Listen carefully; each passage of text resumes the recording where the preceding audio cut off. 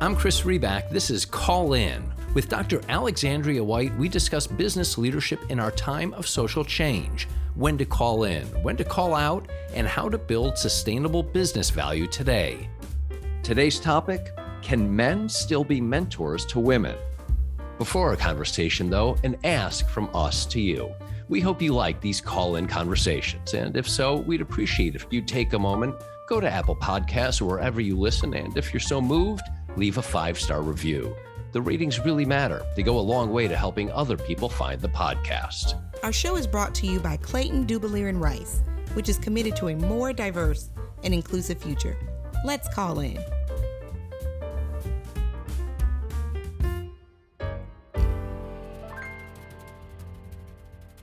Hi, Dr. White. Great to talk with you again. Hello, Chris. How are things? Things are good. I am ready and excited to get into the discussion with you. Alex, all of our topics are complex, but this one might be even just a little bit more so. Can men still be mentors to women? I want to start with 2 stats from Lean In and SurveyMonkey. The first one, 60% of managers who are men in the US and 40% of managers who are men in the UK are uncomfortable participating in a common work activity with a woman, such as mentoring, working alone, or socializing together.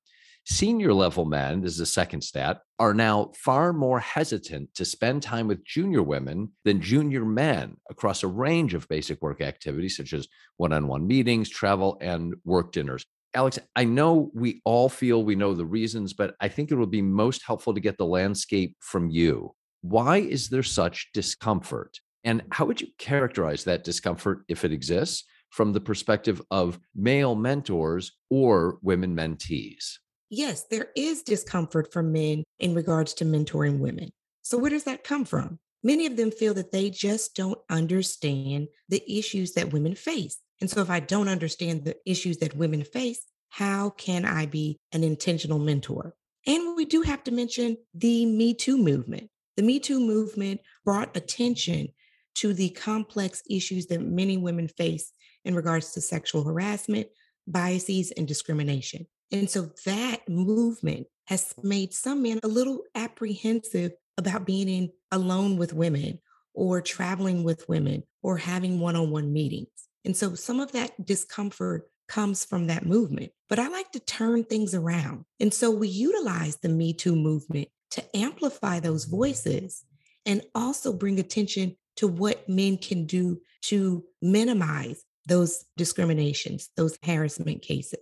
And so that's why I think it's important that men are intentional mentors. And let's talk about this mentoring virtually. Yes. Can a man even mentor via Zoom or WebEx and Teams? Yes, they can. And so actually it could be a little more safe if you do that virtual mentoring, a chat, a simple text message, meeting virtually in spaces can also be ways of mentoring.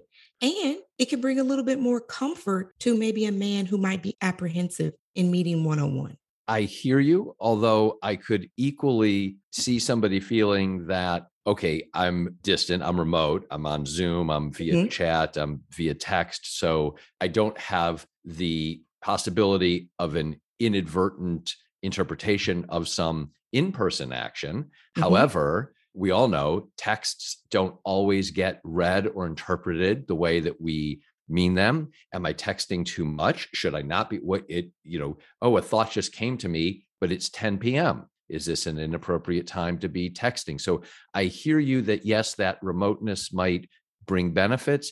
I wonder if it also brings questions, and that ties in Me Too, and you raised it. It did a million things, but of the 2 things it did, it helped men become aware of the harassment component, and then that generated some fear of, am I going to get swept up in this?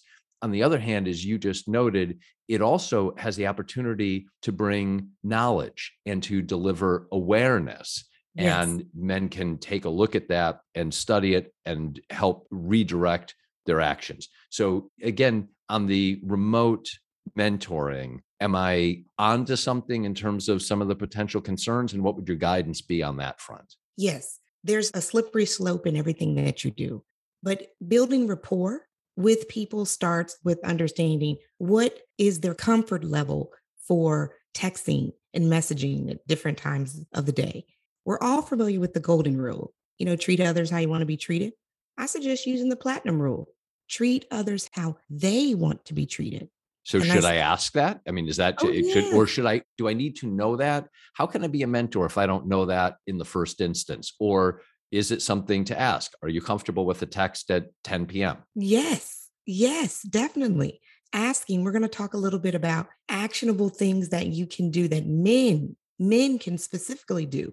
And one of those is asking, what are you comfortable with and how can I take you to the next level professionally? And we're not even just going to talk about professionally because a good, well-rounded mentor is able to understand emotional, social, and societal things that impact their mentees. So asking a question, I found this article about women in negotiating their salaries. Is it okay if I text it to you after hours?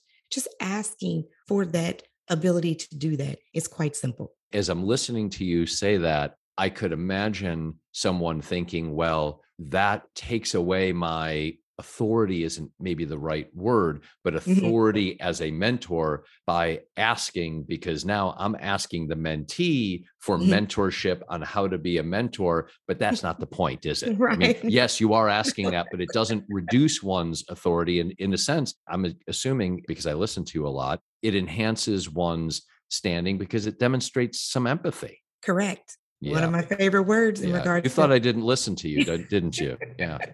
No, I one of my listen. favorite words in this conversation. Empathy is one of your favorite words, we know. And this topic is bigger, of course, than just this conversation.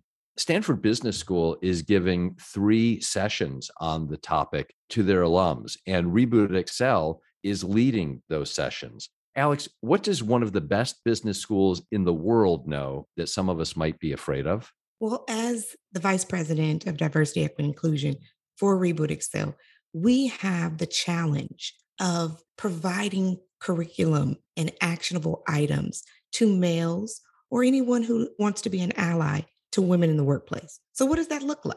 It looks like having conversations like this, where people can ask those uncomfortable questions, understanding the impact to companies, organizations where women are not treated equally or mentored. What is the impact? I'm actually going to give you some stats later on that it is impactful when a company does not promote women, negatively impactful Yes, yes. through research, through interviews, through articles.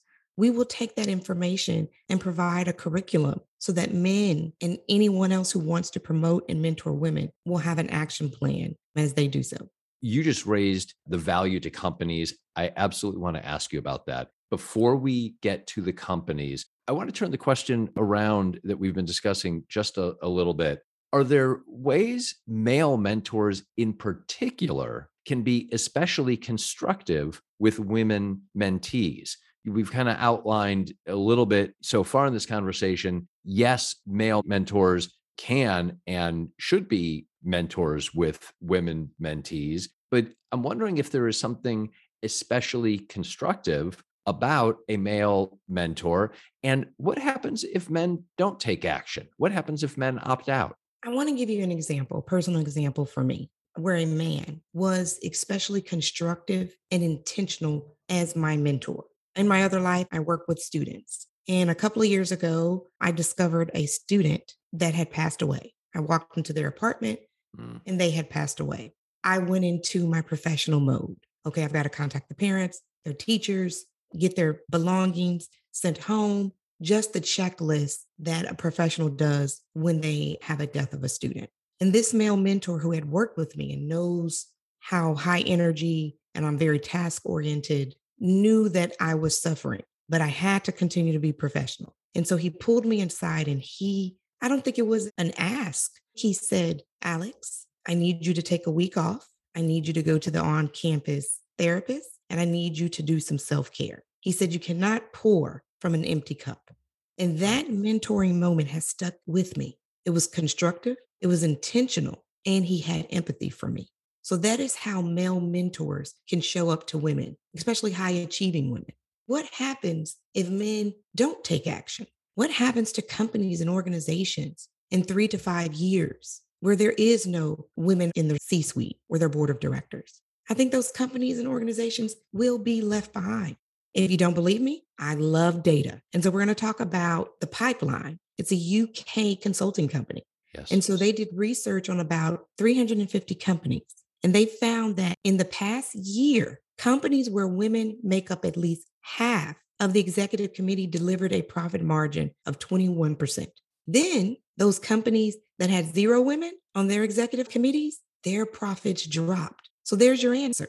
What happens when men don't take action? It affects the bottom line with their company. Not only the bottom line, but retention and access for women. So do companies need to act institutionally? Does there need to be, in a sense, a standard operating procedure, a plan of action to ensure that men are part of the mentoring channel, even with women? I would think as well, perhaps there would want to be, parallel path, some training for men.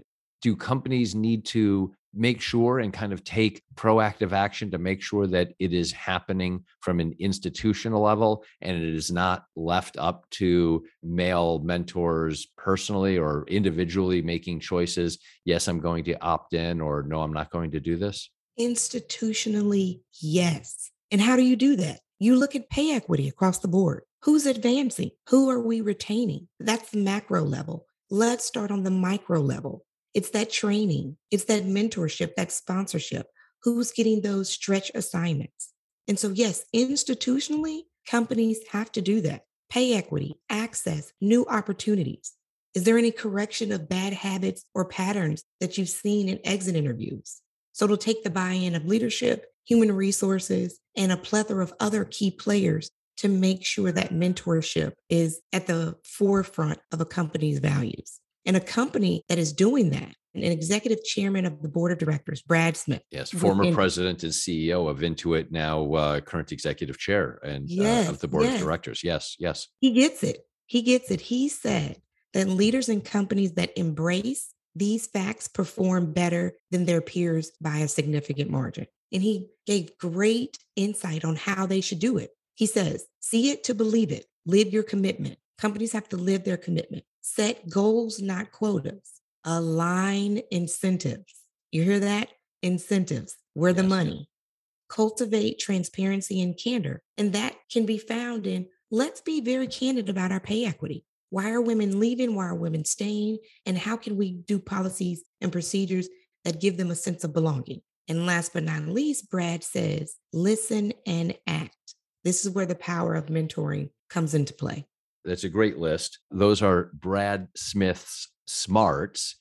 In a moment, we're going to get to Dr. White's wisdom, which I don't know, Brad, but maybe that's going to outweigh Brad Smith's smarts. We'll see. Before I get there, a question that's come to my mind as I'm listening to you. We're talking a lot about the benefits of this process for the mentees. We're talking about the benefits of this process for the companies. You just mentioned incentives. What about the mentors themselves? Beyond doing the right thing and helping their company cultures, is there personal growth that can accrue to male managers who take on mentoring of women? Definitely. I believe in seeing the role of others. And that's people who look like me, as well as people who do not look like me, people who have experiences that are different from mine. I feel the importance of getting to know people, and that makes me a better leader. And so if men are understanding the lived experiences of women in their professional lives and in their personal lives, that makes them better leaders. That makes them empathetic leaders. It allows them to understand what are some of the unique challenges of women. When you do that, it can change how you think about products. It can change how you think about acquisitions and hiring and deadlines and advancement. And so it is very advantageous for men to have women mentees so that they can see what is important in their lives and how they can advance their careers. So let's get to the part that I've been waiting for, Dr. White's wisdom. It's obvious in listening to you so far, any concerns that male mentors might have, in particular coming out of Me Too, about I don't have enough experience. I have not lived women employees' experiences, so I am not qualified to be a mentor. any concerns they have about, I don't want some action of mine being inadvertently Mhm. interpreted in a way that is going to hurt me. So I better just protect myself and back away. I hear you. One can't fall on that crutch. A male mentor must take lessons from those Mhm. experiences, take Mhm. insights, understand how to properly act as a mentor, but one Mhm. can't just opt out. That's not an excuse, is it, Alex? Not at all. Because we know that leaders sometimes, or most of the time, they should be in uncomfortable situations in order to grow. Mm. So you have all of this discomfort about mentoring a woman. What can you do to suppress that discomfort? What tools and resources can you use to help minimize that? And so I've thought of a acronym, ACTION, because that's what we want men to do. We want them to be actionable. And so action stands for A, which is acknowledge your biases. And we all have them, Chris, but acknowledging them and understanding where they come from and how you can minimize that Acknowledging them to yourself or acknowledging them to your mentee? to yourself, because it starts with you. Mm. Acknowledge your biases. What is preventing me from mentoring women? I don't know what to say, or all women do this, all women do that. Acknowledging your biases. Be honest with yourself. Be honest with yourself. See in action, which is checking your mindset. What's even your motivation for wanting to be a mentor? Do you want to add more women to your mentoring portfolio? Is it intentional? Is it performative? What is your mindset around it? T, take inventory of women in your professional and personal life. Learn their lived experiences. Your aunts, your mothers, your grandmothers, your cousins. You might even get some brownie points for even asking, because I have 5 brothers. And if one of my brothers came up and said, "Can you tell me a little bit about if there's any men that has mentored you professionally?"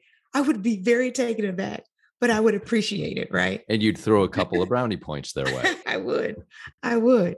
And then I inquire about current policies and procedures in your company or organization that impact women. Maternity leave, access to lactation rooms in your buildings, childcare reimbursement. Do you even know about those things? And then O, open opportunities for women to grow and advance at your company. We already talked about mentoring, amplification of ideas in meetings. Don't steal their ideas or overtalk them in meetings. Include them in key meetings, decision making meetings. Give them stretch assignments. And then N, because I am very, very keen on making sure that women get paid. And so N is for negotiate. Encourage women to negotiate everything. As a male mentor, it's your responsibility to make sure that women get paid the same amount. Because we know, according to the Bureau of Labor Statistics, in 2020, women's earnings were only 82% of a dollar for men. Yep, 82 And we're cents on not the even going to dollar. talk about women of color because that gap is even larger. Mm. So, action, ACTION, acknowledge your biases, check your mindset, take inventory of women in your life, inquire about policies, open opportunities, and N is for negotiate.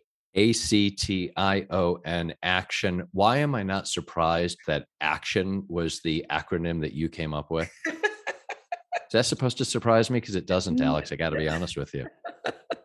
I love action. I'm a researcher, but I'm also believe in after we've done some research and reading, now let's get in the trenches and do the work.